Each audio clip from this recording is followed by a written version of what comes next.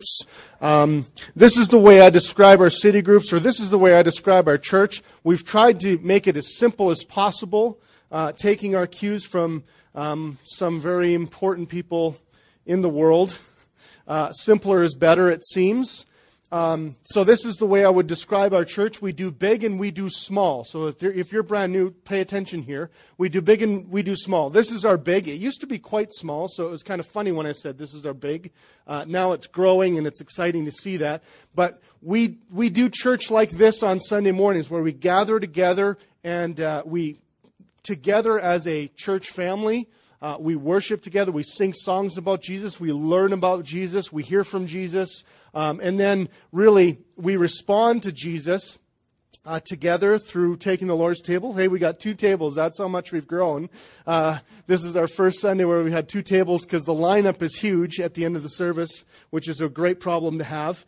And so we do all these things together as a family, but this isn't the only way. In fact, this isn't the primary way, I would say, to connect with the people in your church. If you feel disconnected from your church and you aren't involved in a city group, there's probably a good reason for that, because that is the place where really this gospel connection, this church family connection really sinks in deep. And for those of you who are involved in a city group, you know exactly what I mean. Many of you may have come through the doors of Urban Grace and then heard this and then got involved in a city group and realized, I probably wouldn't even go to this church if it weren't for city groups. That's kind of the point, actually, for the majority. And we're really hoping that if you're here for a long time but aren't connected to the city group, we're just going to make you feel so uncomfortable you're finally going to join one. That's really the purpose of it. But truthfully, we believe in this so much. That's the small. The city group is the small. We have 3 city groups meeting right now throughout the city. And we're about to go to 4 in the new year here. We've got brand new leaders going out and going to be in a 4th city group. And really, we're going to start to see these city groups multiply from each other, not just like 1 at a time, but literally 2, 3 at a time, if Jesus continues to bless us the way He has. And in these groups, we gather together. We eat meals. This is really important to us. When we started this, at first it was a little awkward for us. Just like if you're used to eating a family meal, anyone grow up a family meal in front of the television? Anyone like that? And then you suddenly got convicted about it. You're like, we should eat as a family. And you started eating together as a family. Did that not feel awkward? Right? It's awkward at the first. You're like, what do we talk about? Yeah, it's awkward. Kind of like right now. It's awkward. But we really pushed on that, and we said, there is a lot that happens. If you look in the Bible and you look at the majority of the ministry of Jesus, you will find that it's often over a meal. And so we said, no, we're not going to quit doing the meals. The first one is like, we ordered pizza and like, we didn't get, not everyone paid. You ever have that? You're like, hey, let's all order pizza. And then everyone finds their way out the door before paying. And we're like, oh, we're never ordering pizza again. So we were going to quit our meal, but we said, no, let's not do that. Let's force people to eat together. And you know what? We're really thankful that we did, because that is one of the primary ways you will connect, is if you join a city group, you eat a meal, just like eating a family meal at Thanksgiving, but probably much more functional, not dysfunctional, you know what I'm saying?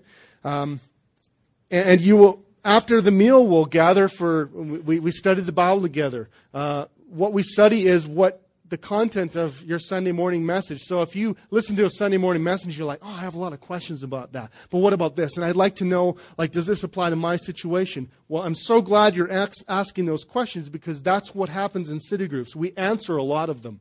And they're different depending on who your leader is, so a little bit of style difference. But for the most part, the content is the same in every group. Then we also serve and bless the city as best as we can together. So there are people in our lives that need Jesus' love. They need to be served by Jesus. And so because of those personal connections, now we as a city group, more like a family group is really the idea here. We serve and bless the city together. Now, for those of you who know what a city group is and are involved in a city group, you are evangelists for city groups, okay? I want you to be the ones that tell other people who are not yet in city groups, hey, you should join my city group because it's a great place where you can learn about the gospel. So that's my shortened form of what we do as a church. We do the big and we do the small, and really that's about it. There are some other things that go on. We don't advertise them. We don't push them because we don't want those to be the first and foremost thing that you're involved in. We want you to join us with the big. We want you to join us with the small. If you want to do that, we've got brand new Connect cards. You should be able to recognize them. They say Connect on them.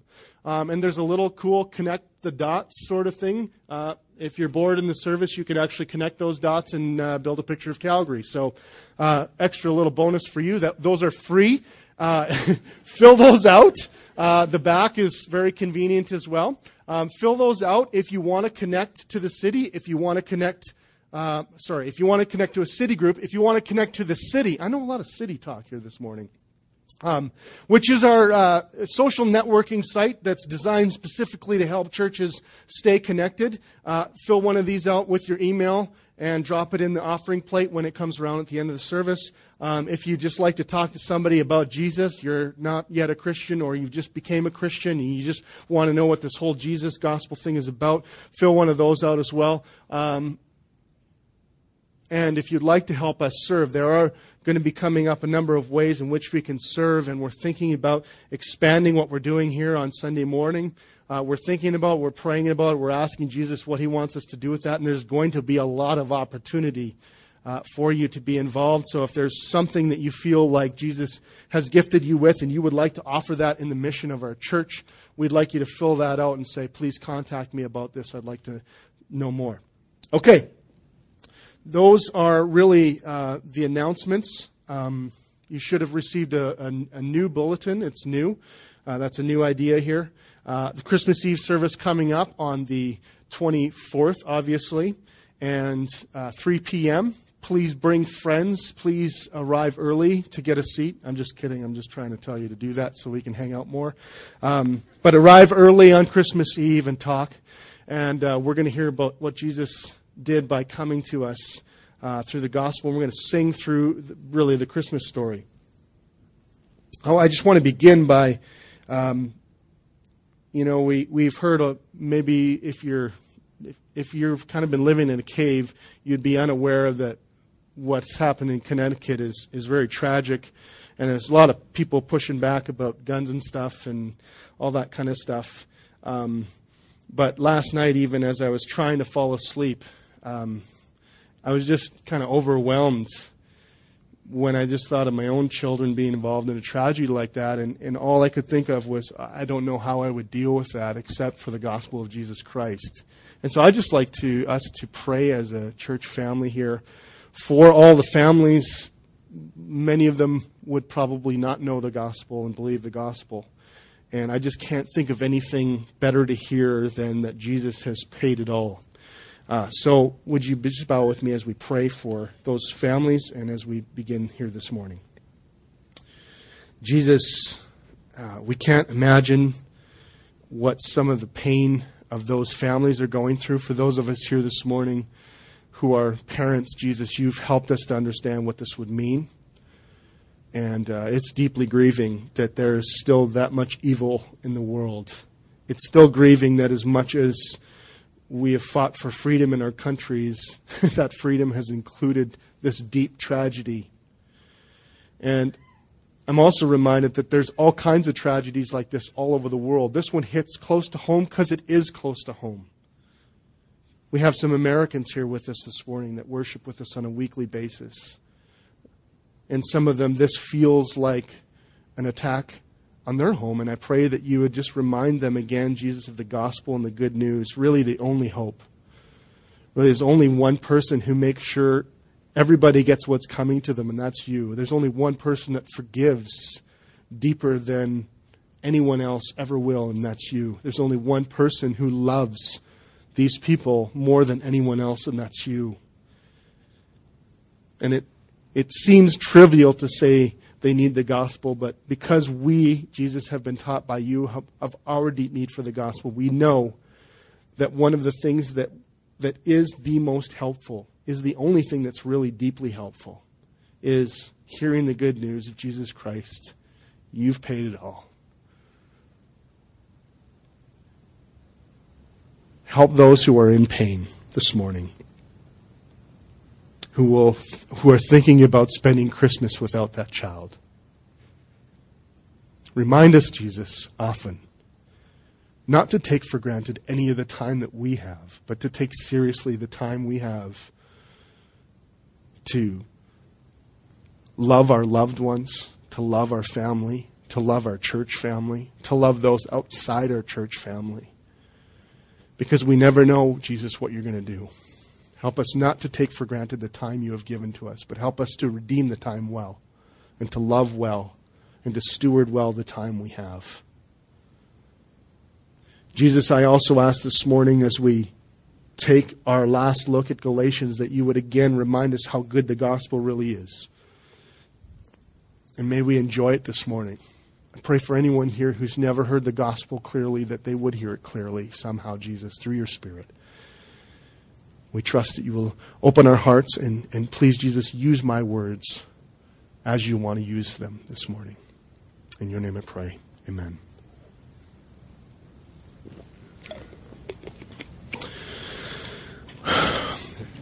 Well, here's the last message in the series, but I'm going to be flat out honest with you. It's not the last time you're going to hear the gospel on a Sunday morning. In fact, it's the last in the series on the gospel. But what we want to do with the next series is remind ourselves of the gospel, but then put out some more applications of the gospel. And so to summarize the book of Galatians, if you're brand new, or our series even, as we've gone through the book of Galatians, is there's a guy named the Apostle Paul, who is a church planter. He's kind of like me, but probably a lot tougher and got a lot more done. And didn't go into theater. Well, maybe he went into theater. But he planted a church by preaching the gospel. He began to preach the gospel to anyone who would listen. And the first kind of people that would have received it would have been in somewhat of a Jewish context, even if they weren't Jews.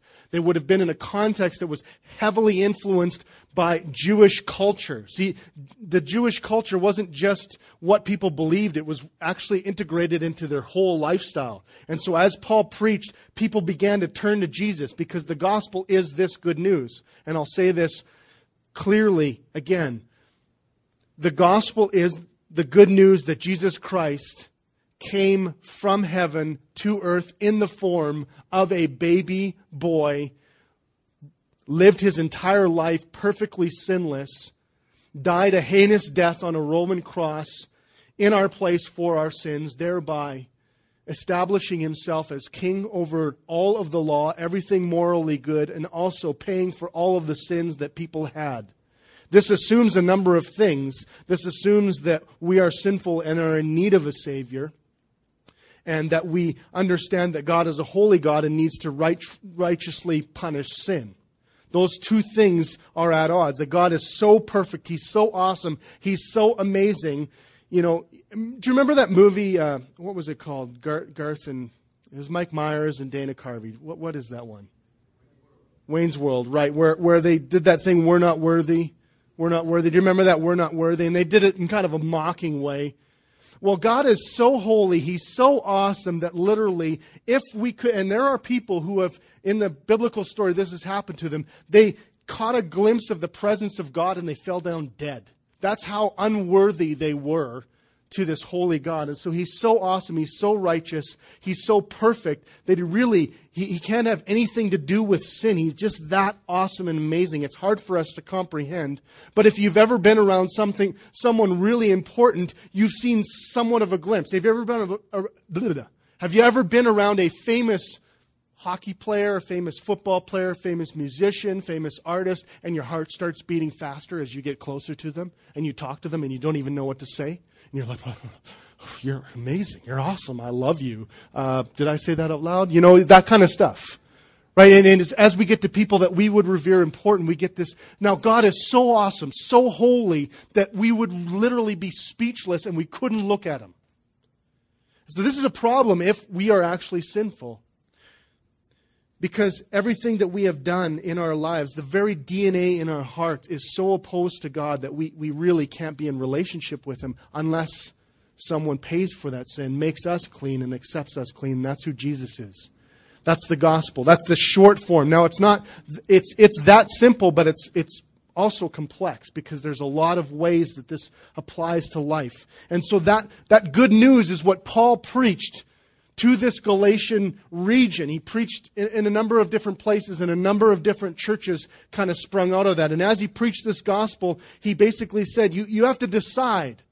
News is something you decide whether you believe it or not whether it applies to your life.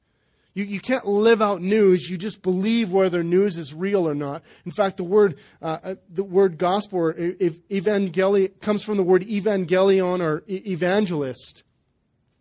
Evangelism, this is where the word evangelism comes from. And it's a word that basically means life-changing news no matter who you are. In a very similar way that, when the planes crashed into the Twin Towers in 2001. This is news that affected everyone on the entire earth, no matter where you were, no matter who you were, no matter how young or old you were, whether you're male or female, no matter what race you were. This was news that had a dramatic effect on your life in all kinds of different ways. That's what the gospel is. The gospel is news that will have a dramatic effect on your life. The decision for you, first of all, is do you believe that it's true? If you do, then continue to listen. If you don't, figure it out. I will try to persuade you over the course of the morning that this is true. And so as Paul preached this gospel, this good news to his Galatian friends, they believed it. They trusted in Jesus as their one and only Savior. They looked to Jesus as the ultimate sacrifice for their sins. See, the Jewish religion had a lot of sacrifices where they had to kill a lot of animals on behalf of, instead of them dying, they would put this sin on animals. If you've recently, by the way, a huge recommendation here if you want to watch a great Christmas story called The Nativity Story. Great movie. In that movie, there's a scene where the king is putting his hands upon an animal and literally placing his sins on the animal. And then he takes the priest says, okay, now remove your hands. Your sin has been placed on this animal. And then they slit the animal's throat. I mean, not right there, of course. It's a family movie. So, of course, you can't slit throats of animals, or there would be lots of things to deal with. But you hear the animal kind of balking and dying. And essentially, Jesus takes those sins away. And these people believed this. And they trusted that Jesus is this once and for all time sacrifice for our sins. And he reconciles us back to God and puts us back into relationship with God through this. But what had happened is there were a number of teachers who wanted to bring a lot of their Jewish background into this gospel news. They wanted to add it. The way we talk about it here at Urban Grace is gospel plus. They added some things to the gospel. Now, it was strange. It would have been strange for you to hear what they added. Because if you were in charge of that church, there's a very good chance you wouldn't have added circumcision to the gospel, right? Anyone here was like, yeah, I think circumcision should be a decent thing to add to the gospel message? No one is. Like most of you were like, I don't even know what he's talking about.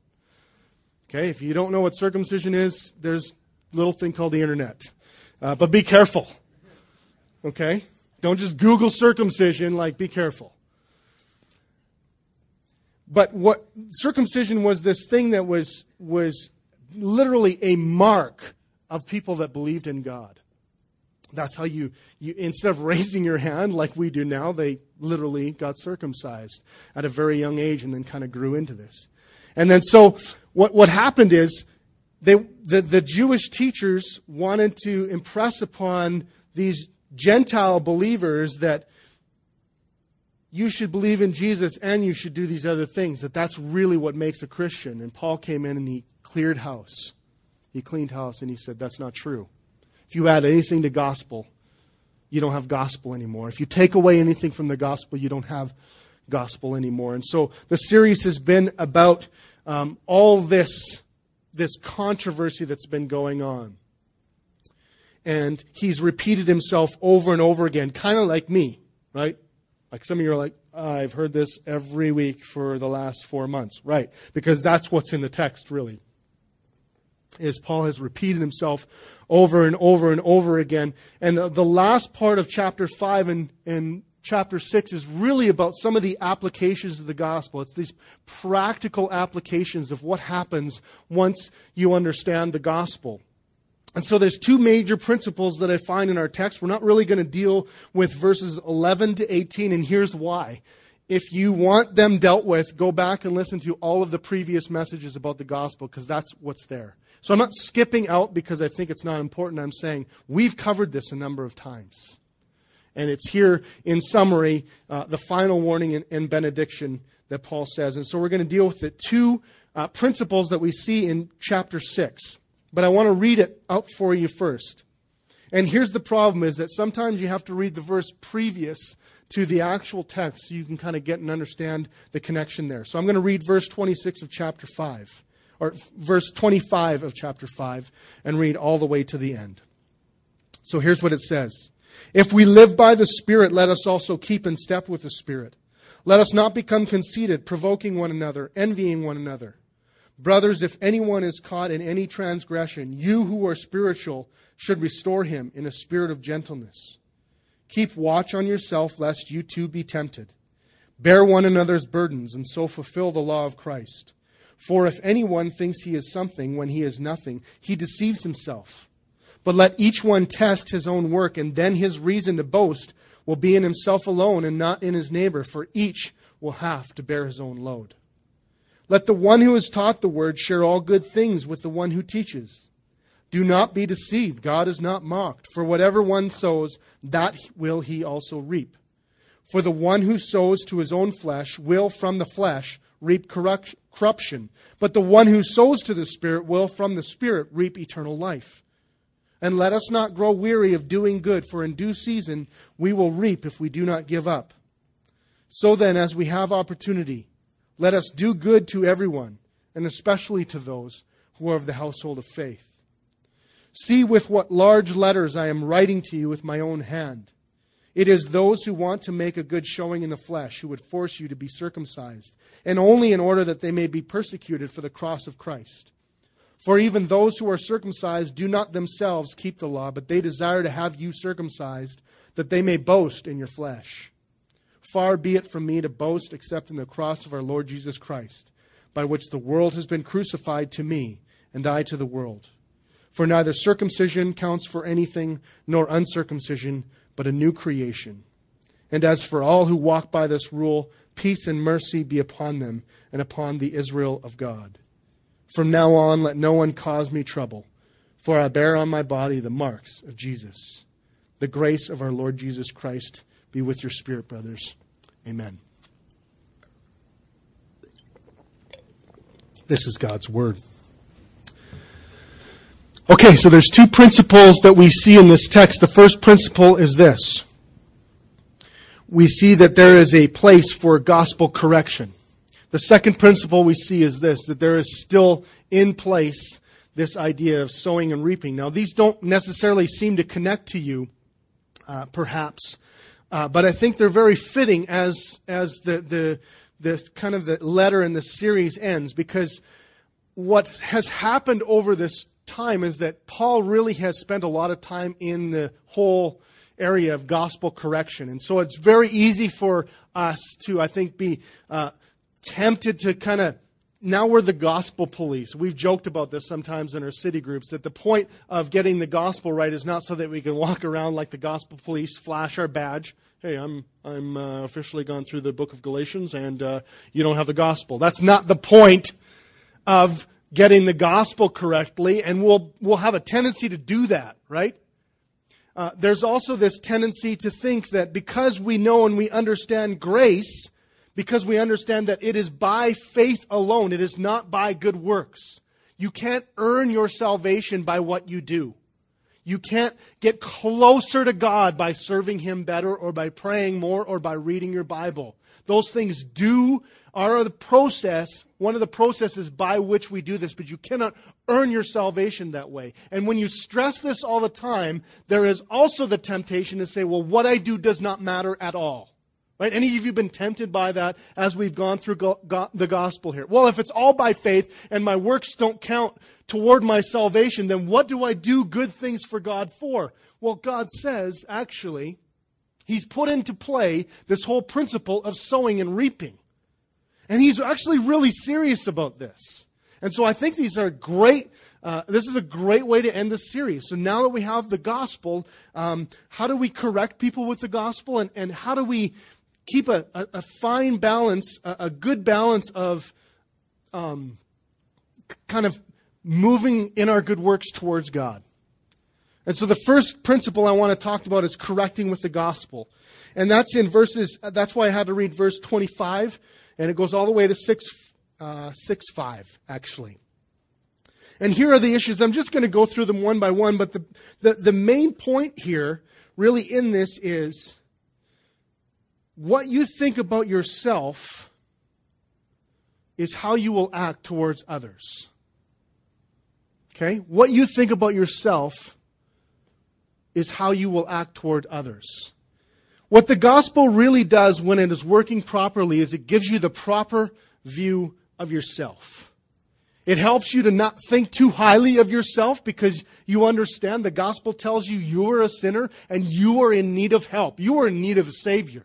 I mean, if you want to simplify the gospel, that's how I would say it. When we baptize people and we say, are you going to publicly proclaim you're a Christian? What I ask them is, are you a sinner and do you need a Savior, and is that Savior Jesus? That's how I simplify it. The gospel puts you in that right place, but it also doesn't put you too low. It doesn't put you below what you actually are. It doesn't, that good news of Jesus Christ saving you as a sinner, that shouldn't crush you. In fact, it should make grace seem all the better, because God does not withhold His blessing upon your life until you get your life together. He actually does it before any of your life is together, and while your life is still a mess, He continues to bless. That's why the gospel is good news.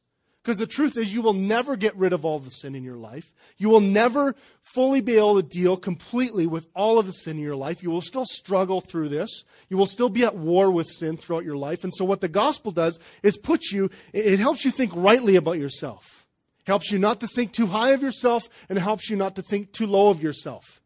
Now, if you do gospel correction, and you don't really understand the gospel and where the gospel has put you, you will do gospel correction thinking too highly of yourself, or you will try to do gospel correction thinking too low of yourself. Both of these cause major problems. Okay? If you think too highly of yourself, if you don't understand that you are a sinner and in need of the gospel, and you say, well, I've arrived and I don't really have problems, and oh, those people have problems. I mean, we know people like that, right? In fact, we caught ourselves talking like this at the beginning of our church as we were starting to gather. We're like, oh, those people really need Jesus. Right? We'd see those people and they'd have like lots of tattoos and lots of piercings, and we're like, you ever done that? You're like, man, they need Jesus, something fierce. Now, what is that? That is you thinking they need the gospel more than you. That is you thinking too highly of yourself. And if you do that, have you ever had someone try and correct you and tell you what you're doing is wrong from that position? What's that like? Anyone? Enjoyable? Is that fun? Right? Someone who has it all together? Yeah, that's not any fun at all. Nobody likes that. Most of us are like, I know you're right, but I hate you, so I'm not going to listen to you. Right? You're right about what you're saying, but I don't want to listen to you because you think you have it all together. And I clearly know you don't. That's the problem. Because the gospel tells me we're all in the same boat.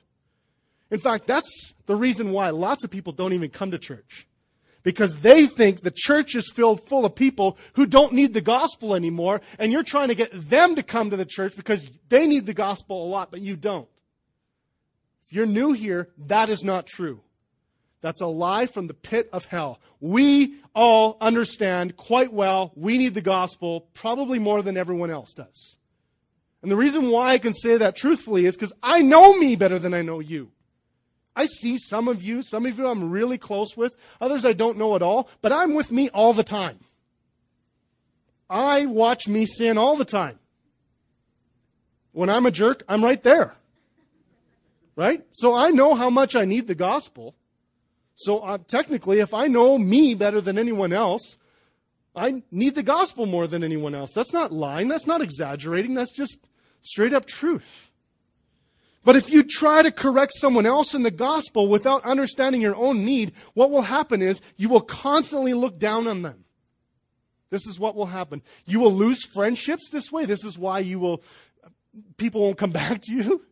Like, hey, we were going out for coffee all the time. You stopped asking me to go out for coffee. What happened? Well, you thought too highly of yourself. The Bible would use the word conceited. We would say arrogant, maybe. You've met people inside the church like that. You've met people outside the church. What's really hard is when you meet those people inside the church. That gets real destructive to gospel correction. Just so you know, our city group leaders, one of the things I am stressing to them right now as we speak is, please tell your city group how much you need the gospel every week. Lead in this. Be the first one to say, I need the gospel more than you guys do this week. Because I know me this week better than you do. Because it's impossible to really properly correct other people in the gospel. And once you understand your own needs, what's amazing is you can begin to see it in other people. But you don't have this judgmental attitude. You're like, well, it's not half as bad as I need it. And if you find yourself looking down on people and doing mission, we've talked about this in our city group, like this, doing mission to people, sharing Jesus, like you need the gospel more than me. You look to me. It will be very difficult for you to do mission because you won't have any compassion. You'll have frustration. You'll be like, dude can't get his life together. What the gospel says is, my translation, Jesus says, dude, your lives are all a mess. And I see all of them. So cut it out and look eye to eye and help one another with the gospel. That's why it says right there, brothers, if anyone is caught in any transgression, you who are spiritual should restore him in a spirit of gentleness. That word spiritual should probably be capitalized. I wonder why the translators didn't do this. They didn't want to get us confused. But it's not like spiritual is like I'm spiritual. You know those people. They could wear a badge. It wouldn't matter. They look spiritual, right? You can tell by the way they dress even. It's like, you're better than me. Johnny was talking about that last week. Right? There's just, even the way they say it. Well, we don't even watch TV. And you shouldn't either, is what basically they should say, right? That's how you feel. It's like, oh, I don't listen to that music. And neither should you. That's what it feels like. It says, brothers, you who are filled with the Spirit should respond like the Spirit responds to you. Is that what the Spirit does to you? Really, does the Holy Spirit come in and say, you are a mess. Let me know when you've got your life together and we'll talk. Here's my card. Call me, but only when you've got it put together. No, the Holy Spirit says, look you're a mess. I know that. I'll walk with you. And sometimes we say to the Spirit, I don't want to talk to you. He says, okay, I'll be back. And he comes back again. That's what we'd call conscience or conviction. He says, hey, want to talk now? Lots of times we're like, nope. He's like, okay. I'm going to put these people in your life, and they're going to remind you of some things, and we'll talk after, okay? And so it comes back later. You want to talk now? Not yet. Okay. Okay. I'll keep sending people, and eventually I'll just wear you out with my gentleness. And for those of you who are starting to grasp the gospel, this is not how you feel about it, is it? You don't feel like the armbar UFC rear naked choke. That's not, if you're not in UFC, don't get any crazy ideas about the word rear naked choke. It's like a wrestling move that literally knocks you out. That's not how the Holy Spirit works. Sometimes he takes things away, but he often does it in such a gentle way. Okay? This is what Paul says. If anyone's like caught in sin, if anyone's struggling with sin, it's like they're blindsided by it. They don't really know what to do with it. You who are filled full of the Spirit should come along in gentleness and respond a lot like the Holy Spirit responds to you. Now, here's what happens if you think too low of yourself is you won't say the tough things. There are some of us here this morning, we would say self-esteem. I think self-esteem is a weird phrase. I don't quite get it. I don't really believe in self-esteem. I believe in spirit esteem or Jesus esteem because that's how the Bible talks.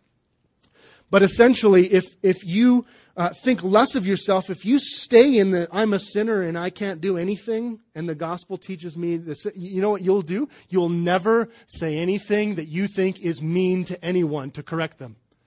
Am I right on that? If you are more worried about whether or not you'll have friends rather than you'll be saved by your Savior, you'll never say, look, I love you, but I got to tell you, I'm watching this in your life and it looks like you're stuck in the mud and your rubber boots are coming off. I need to help you here. Because you'll be like, well, if I say something mean, then they won't like me. And if they don't like me, then we can't play on the same worship team together. And then city group's going to be awkward. And so I just won't say anything. See, that's too low of yourself. That's thinking too low of yourself. Because that's putting all of this correction on your shoulders and saying, really, the Holy Spirit's the one who does the convicting. God says, you don't worry about convicting people. I will convict people. Some of you have come up to me after a service and say, I can't believe how convicting that was, what you said. I'm like, I didn't say it. I didn't even know that was going on in your life. That wasn't me. That was the Holy Spirit doing His work. That's what He does. He convicts. But He doesn't just convict you of your sin. He convicts you of what's right. A friend of mine, I loved it. He said, what I've been learning is the Holy Spirit has been convicting me of my sin, and He's been convicting me of His righteousness in my life. Yes, that is how the Holy Spirit works. He tells you you're a sinner in need of grace, and then He says, I'll give that grace to you, and it's all paid for through Jesus. The Holy Spirit does both of those things. And so if you think too highly of yourself, or you think too low of yourself, you will not be able to do gospel correction properly. And so this is very practical for us. But as you do this, there's this phrase that says, keep watch on yourself, lest you too be tempted. Again, this is thinking too highly of yourself. Like if you think too highly of yourself, you will go into situations and try to do gospel correction with people and think, I'm not going to sin in this area.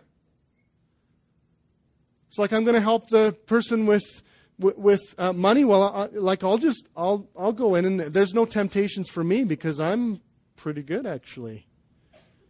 If you think too highly of yourself, if you don't understand your own need for the gospel, you're opening yourself to some temptation. And really, the Bible says no one's beyond.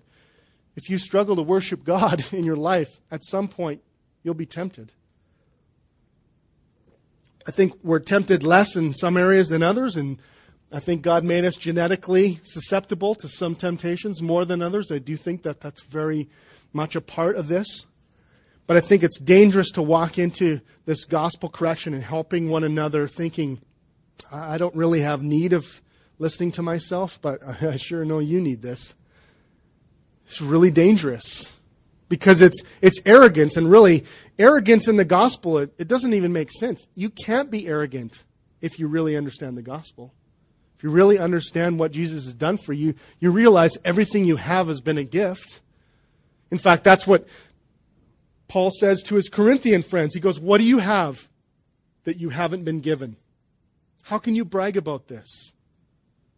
It's like the person who's bragging about the great job to the person who doesn't have the great job because that great job was given to them by their dad who did this, that they didn't do anything to deserve. You can't brag about that. And if you do, it's just annoying. You're like, yeah, you can brag all you want, but you weren't even there for anything that you did. You're there because someone else paved the way for you and gave you this job and put up with your crap. And so it's very clear. As you do gospel correction, watch yourself. Deal with this in your own life. Because if the person who's getting the correction sees this very obviously in your life and you tell them that it's not in your life, do you know what will happen with that relationship? It won't happen. That's what will happen. You won't have that relationship for very long. This happens in our family a little bit. Okay? I'll leave that till later, though. Keep watching yourself lest you too be tempted. I guess what I was trying to say is my girls love to help Leslie and I out with family discipline. Okay? For those of you who don't have kids, I hope you enjoy this one. Enjoy it while it lasts, is what I say.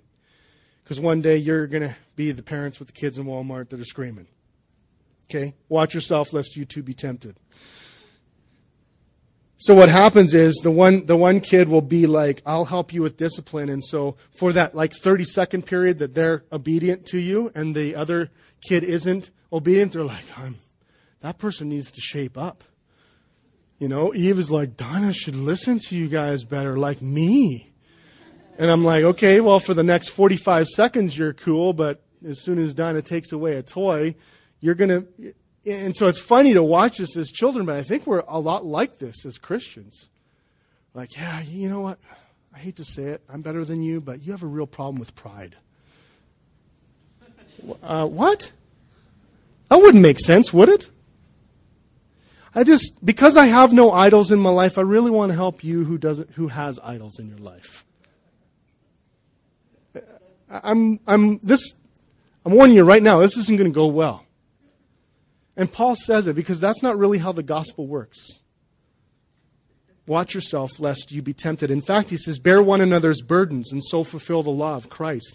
I think this is also helpful because sometimes we want to help correct people in the gospel without being willing to bear their burdens. And we do this one of two ways, okay? We want to be really helpful. And so, first of all, there's two wrong ways to understand bear one another's burdens. We don't really take this seriously sometimes, and some of us are really too proud to allow other people to help us bear burdens. Like we're in pain, but we'll say it, I don't want to burden you. Right? We'll be flat out, I don't want to burden you with this. I don't want to burden you with this. Now, there's some burdens that, you need to carry, and Paul addresses that. He's like, pull your own weight. Bear your own load. Bear the load that God has given to you. But the reason why he says bear one another's burdens is it's like it's rigged to build us into community together. It's like sometimes we're like, why is this so painful? Why am I struggling through this? Because you're trying to bear it yourself, that's why. And you're supposed to share the load. This is a pain for all of us. This shows up by we don't want to ask other people to pray for us. Why? Why don't we want to do that? Well, we don't want to appear needy. Too late. The gospel says you're needy. So kill your pride and ask for prayer and say, I need Jesus' help in this because I don't know the answer to this. And if Jesus doesn't come through, I'm out to lunch. What's stopping us from sharing those kind of things and saying, call some, this happened in the summertime for me. I don't know. It looks like I wouldn't be this way, but I get lonely. Did you know that? Last summer, one of the best gifts I got in this church was my friend Pete. I call him up. I'd say it. Dude, I am lonely. I mean, don't creep out that I'm saying this. I texted it, right? You don't call up and say, I'm lonely. Because I'm a guy and guys shouldn't cry. Too late for that, too. I text him, dude, I'm lonely. What are you doing? Can you hang out with me? Can you just be there? I know that sounds weird, but I'm like, I'm lonely. And what happens when I get lonely is I get lots of temptation that comes up. Not just temptation to look where I'm not supposed to look, but temptation to think what I'm not supposed to think. Like I'm worthless, for one. Like nobody likes me, for two. Like, has anyone listened to my sermons? Do you know how many times I go home after a Sunday afternoon and go, did what I say even make sense at all? I think that. Do you know what will continue to perpetuate that? Is if I don't talk to people about it. Lots of times it's like, I'm pretty sure I actually didn't even say that. That was probably the Holy Spirit, like shouting above me because I messed it all up. But I think one of the things I realize is that that's not, if I really understand the gospel, that's not a problem. My stature before Jesus has not changed because I need some people. Did you know that as Paul was writing his letters to his friends in Galatia, and he's like, you need to hear the gospel. He's like, by the way, can you bring some books and a bunch of guys to come and visit me in prison because I'm lonely and cold and bored. So bring a pen and bring me a coat and bring some dudes so we can sit around and talk while I'm in prison. Because Paul knew that by asking for this, he was just showing his need of people, his need. That he wasn't self-sufficient, that he needed other people, namely Jesus. But Jesus will use other people, and some of us are actually too arrogant to admit we need to allow other people to take some of our burdens. We're trying to work this out in city groups, and it's very difficult, by the way, because we're not used to this. Right? We're not used to asking for help. We're used to being really self-sufficient. And so we're trying to learn as a family, like when you're on mission with someone, we want to pray for that person. We want to see if we can help that person. We want to help you help that person. We want to pray for you. If you've got sickness, like this is the place to share it. If you need and want prayer, this is the place to share it. We try and create a safe place for this where, people can share openly about this. But the flip side of this, that's why I said, in gospel correction, some of us need to share our burdens with others so that we can, by sharing our burdens, can correct people in the gospel and show other people what the gospel's like. The flip side of this is true as well. And I think in particular, because we live in such a consumerist society, and in particular, I think, of course, I always want to go after the young guys because I was once a young guy and I was once like this. That's why. But we want other people to bear all of our burdens when we should really pull some of our own weight. You have those people too, right? They're always calling you and texting you. I'm lonely. That was like 30 seconds ago. I mean, sometimes you got to bear the burden by yourself because God wants to do work in you. And see, in both of these ways, we're placing our Savior in someone other than Jesus. When we don't allow other people to help us bear the burdens, we're placing the Savior complex on us and saying, I can do it by myself. When we put all of the burden on someone else, and we call these people like high needs or high maintenance, right? That's translated. Someone who puts too much of their burden on other people. Meaning we can clearly tell they'll be able to take this much weight in terms of emotional and physical and service and all this kind of stuff, but we push this on someone else. So I'm lonely, I'm bored, and you're going to have to deal with it now. And the Bible says, don't do that. For each will have to bear his own load. Let each one test his own work. So worry about yourself. Worry about what burdens has Jesus called you to bear? And sometimes he will do that by you saying, I need help with this burden. It's like no one has time. And so, hey, God says, I'm going to do this in you alone. It's not that you're not seeking community. It's just that it feels like Jesus is saying, hey, I want you to learn to trust me by yourself in this area. Because you push a lot of responsibility. You push the Savior onto other people, and you expect other people. And that's why when, the danger in me doing that with my buddy Pete was, hey, Pete, I'm lonely today. Come and just hang out with me. If he said no, and my life was now over. You can't? Oh, my day is going to be horrible now. I'll never make it. That's putting the Savior complex on my buddy Pete. Some of us do this with our spouses. We place all of the burden on our spouses. If our spouse isn't there for us at every waking moment of the day, then our life is a mess. Especially dudes, this is not the way God wanted it to be.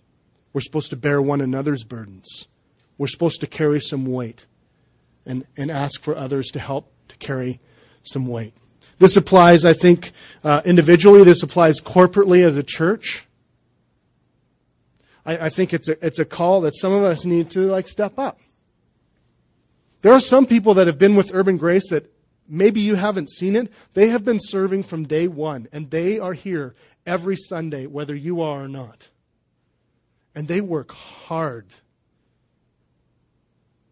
When we pray, we always recognize our sound people, because our sound people are the kind of people where you don't really notice if it goes well, but you totally notice when it doesn't.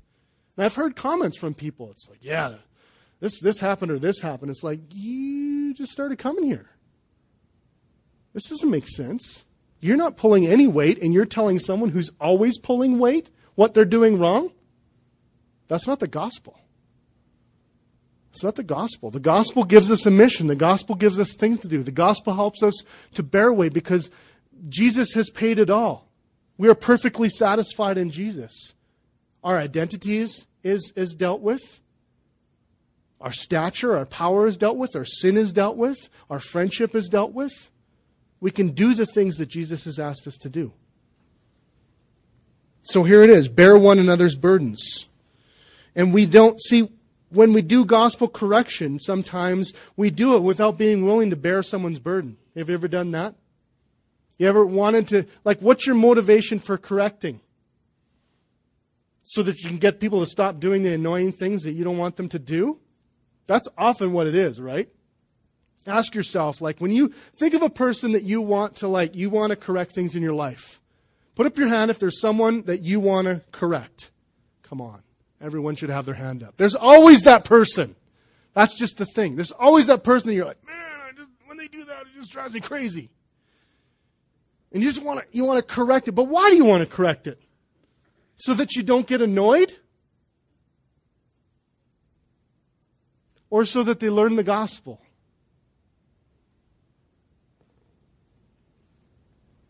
And I think when we get the gospel and the gospel puts us in a right place, we're willing to sit with people and bear one another's burdens when we correct them, because that's actually what happens.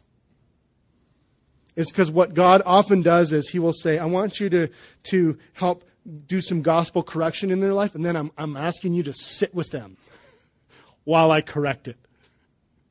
So He's going to do two things. He's going to work in their heart, and He's going to work in yours.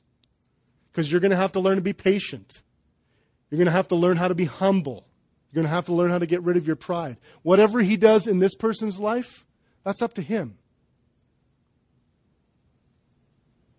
And I think too often we're so willing. I know I am like this. I'm like, oh, I want to correct all kinds of people in the gospel, but I don't want to actually spend time with them.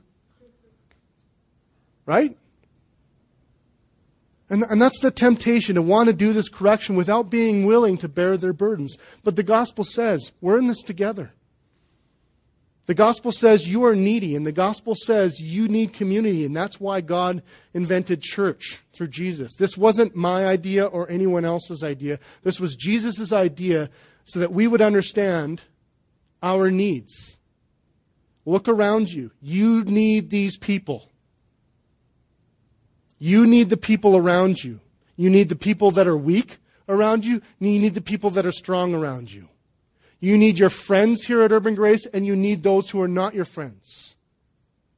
You need those who have a lot in common with you, and you need those who don't have anything in common with you. That's really what I love about church. If church is working properly, someone should, not from our church, should come and go, why are all these people together? They're not like each other at all.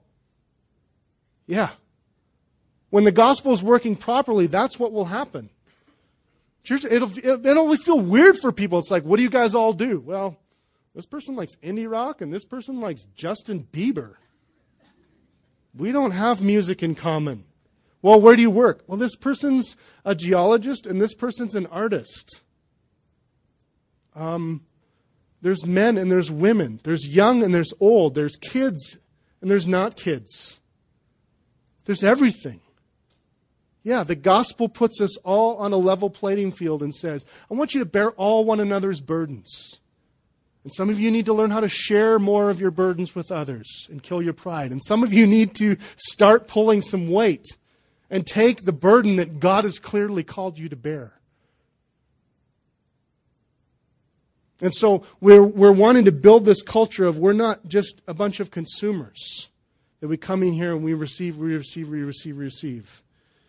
But we come in here and perhaps you receive and you learn the gospel, but then we're going to challenge you. You got to take that gospel out. A little story. This morning, my young daughter, Dinah, she wants to take communion with you all. Be encouraged by that.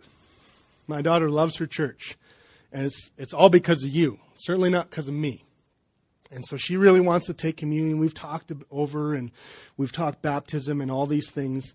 And so she says, oh, Dad, I really want to take communion. So here's what I said. Okay, if If you think you know what communion is about, I want you to teach your friend Lizzie here what it's about. You tell her what about, and then I'll ask Lizzie what it's about. I'm not just going to have you consume all the time. You're going to learn how to teach this to your friend. Right? She's 9. So she comes back. She's like, Dad, I got it. I got it. So she's like, okay, Lizzie, tell him. And Lizzie's like, okay, it's about repentance. About you're a sinner and you need a Savior. The wine is the blood. And she's like, tell him about the bread. The bread, what is that? Why do you need blood? Because Jesus died for our sins. Now see, what's interesting is, and this is not me, I'm not taking credit for this, I'm saying, when we get the attitude like at some point you got to stop just consuming and just, burdening for other people. You got to carry your own load. You got to start teaching other people. That's why I said, really, the primary evangelist for city groups should be you guys, not me. And some of us need to learn that. So there's people in both camps here. We have lots to learn from each other. You know what? If you need help sharing, if you need help with your burden, let somebody know. If you don't know anyone, get in a city group, for crying out loud. We say it like every Sunday. These are places where people will love you. I promise you that.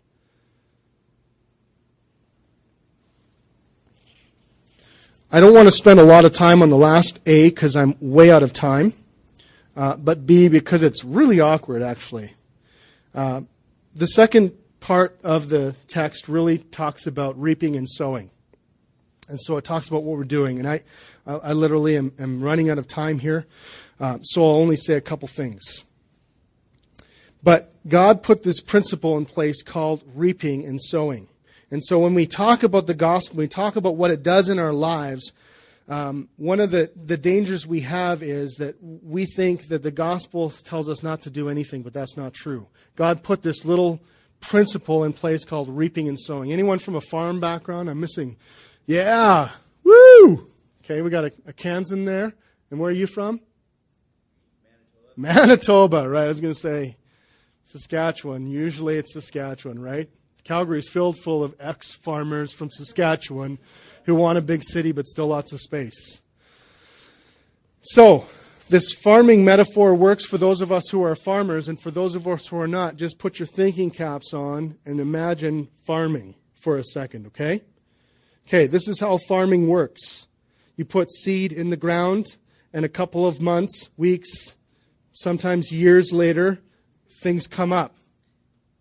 Right? You put seed in the ground in the spring generally. In the fall, you harvest it. You swath it, you combine it, you reap the harvest.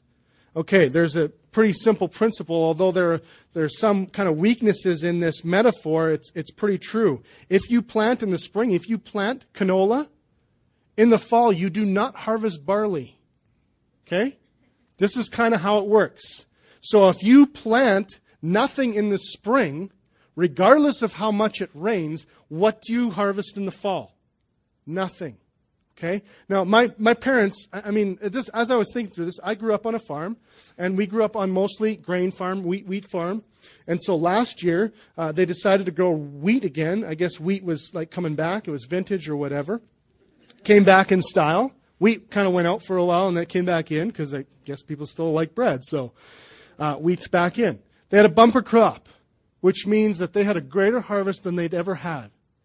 But regardless of their bumper crop, and bumper crops they happened once in my dad's lifetime. Not while I was there, of course, but while I was long gone, not working on the farm anymore.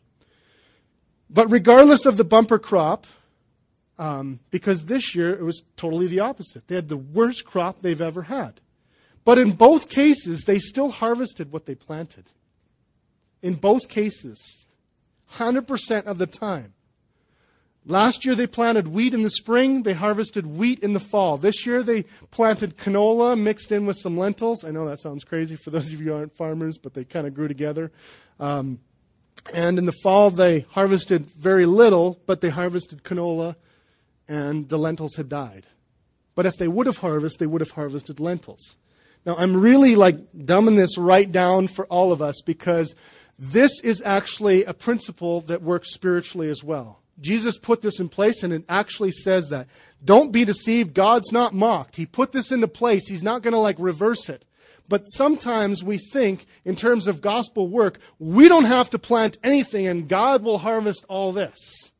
We're like, well, God's like, well, I want you to plant canola, and we plant barley. And then we're like, well, why didn't I receive canola at the end of the day? The harvest. Because you didn't plant it. Idiot. You planted canola. What do you expect? I mean, God doesn't say idiot. That's my translation. Sorry. Scratch that from the internet, please. But this works in our spiritual lives like this. If you spend a lot of time in your Word, you're going to know what God says generally about things. That's how it works. I'm amazed sometimes, after a message, some people will come up to me and they'll be like, man, I didn't see that in the passage before today. Now, part of that is just the natural outworking of the Spirit, but part of it is I spent 12 hours reading one paragraph. You probably would come up with some of those things too if you spent 12 hours in one paragraph of the Bible. That's kind of how it works. And I've noticed that. The more time and more preparation I put into this, while I do depend upon the Spirit of God, just like my parents would depend upon the rain and the soil and all of that, but this principle of sowing and reaping is still there. And you will find this. The more time that you spend in prayer, the more you will know what God is like to listen to. Some of us think that this doesn't work this way. It's all about grace, so sowing and reaping is over. That's not true. A lifetime of habitually praying and being in the Word will reap benefits. There will be repercussions for this. It's not an accident that our church happens to be growing. You may say, well, it's like the cool music. Well, I kind of think it's cool, but most of you are like, You know why our church is growing like it is? Because you guys are telling people about it. It's pretty simple. You believe the gospel. It's good news to you. You tell someone else. They come. They hear the gospel. It's pretty simple, actually. We're reaping benefits of the kinds of things that you are sowing. I look past in some of my old churches that I was part of. Why didn't they grow? Actually, it's because we weren't sowing anything. We were expecting this great harvest all the while. Well, God does all the growing, so I won't invite anyone to church and see what happens. God's like, I will not be mocked. You invite people to your church, eventually some of them are going to come.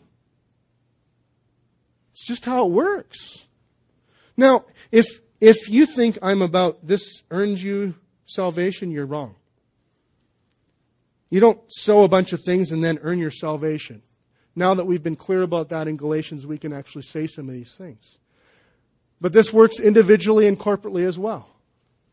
In your own personal life, if you invest things in the kingdom of God, you will reap them in the kingdom of God. Some of those harvests you will not see until Judgment Day. Yes, that is true. There will be a lot of things unseen. But Judgment Day will come, and Jesus will, I think really how I need to explain this is there's two judgments. So there's judgment, are you in heaven or not heaven? And then judgment in terms of what did you do with what I gave you? I think we miss that sometimes. And we think, we all get everything. Jesus clearly says there's some sort of rewards. Now, it's not based upon your salvation. Can I repeat that? It's not you get into heaven through these things. But I think there will be some sort of a judgment, what did you do with what I gave to you? And God clearly says right here, don't be deceived. Don't buy into this. What you do in this life doesn't matter. If you sow things in the Spirit, if you work with the Spirit, if you plant seeds with the Spirit, you will reap seeds with the Spirit. This is the way I want us to think about our Bible reading and our city groups. For those of you who are part of city groups, you know this. The more you pour into your city group, what happens? The more you get out of it. This is not rocket science. This is sowing and reaping. And there are some even that would say, well, I'm not very connected to church and I don't know my Bible as well. And it's well, are you reading your Bible? Well, no. Well, it doesn't work that way. I think this is so important for us to get because it's a good reminder, like, work hard. Work hard on your salvation. Get involved. Be on mission. Sow lots of seeds and see what God will do. Perhaps He will give you a bumper crop just to show you. I think this is so good for us, especially, I think, as a young church, as we're kind of moving into, like, our church will be what we sow. Not just what I sow, but what you sow. I think that's what I enjoy so much about this church, is that it's not just what I sow and reap. It's what I see all kinds of people sowing and reaping. And it's really a cool thing. I mean, the opposite is true. If you don't sow, you're not going to reap. If you spend your weekend playing video games and drinking beer, I'm not going to be that surprised that you don't have time for church or city group or have a great spiritual life. It's going to make sense to me, right? If you spend all your time in your hobby and your work, it's going to make sense that you don't have time and you don't reap a great spiritual life. But friends, this is the way Jesus wants it to be. Now, if you think that you get everything because of what you do, again, that's the corrective. That's why you got to hear the gospel first. But I think Jesus is very clear. I will not be mocked. For whatever one sows, that he will also reap. Malcolm Gladwell wrote this fascinating book called Outliers. Is that right? Outliers? Outliers? Someone say it right. Outliers. Great book. And in that book, he tells a bunch of stories of really famous people who we think like, oh, they were given this sort of like genius. They were given this sort of like step up on life. They were given this sort of advantage in life. And actually, he kind of breaks it down. He says, no, it's kind of true. Regardless of who you are, or regardless of your genius, it takes about 10,000 hours to become an expert at something. And each one of these really successful people have literally, all they've done is they put in their 10,000 hours. Now, this is lined up with certain points in history where those 10,000 hours made sense, and certain times of years that you were born, so you were allowed to practice 10,000 hours. But he's like, it's kind of universal. We think like, oh, wow, Steve Jobs, you just stumbled upon this thing at this one time, and because he was such a genius and anomaly. No, it really had a lot to do with just 10,000 hours. Same thing with Bill Gates. Same thing with Wayne Gretzky. Same thing with lots of people. It's funny, I began to hit a stride even in preaching, where I knew how long it took me to kind of study the Bible and to get a sermon put together. It took me about 10,000 hours of just consistently doing it over and over again. Now, is the Spirit alive? Is the Spirit working through that? Absolutely He is. But it is amazing, this sowing and reaping. Think about this carefully. What has God asked you to sow? What has Jesus asked you to sow? Where are you negligent in that? I want today to challenge you to repent and say, Jesus, I have not taken you seriously on this. I want to change the way I'm doing this. Can you help me change? I want you to also repent of the ways in which you have tried to do gospel correction out of your own strength and out of your own will. You've thought too highly of yourself, or you thought too low of yourself. I want you to repent of that as well. And say, Jesus, I want to do gospel correction the way you want me to do gospel correction. First of all, show me my great need for the gospel again.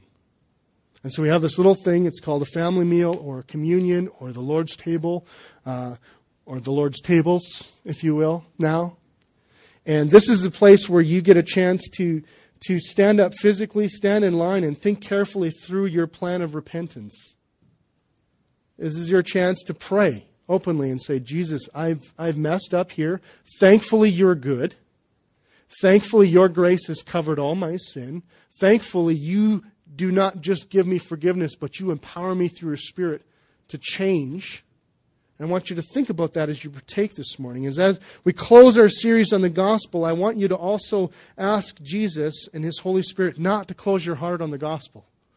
It's not the last time you're going to have to deal with the gospel. It's not the last time you're going to be called to repentance. It's not the last time you're going to be told that Jesus is good. In fact, for some of you, it may be the first time. And so I want you simply to participate and respond as the Holy Spirit calls you. And ask, what burdens am I not properly bearing? How am I doing gospel correction incorrectly? How am I not bearing my load properly?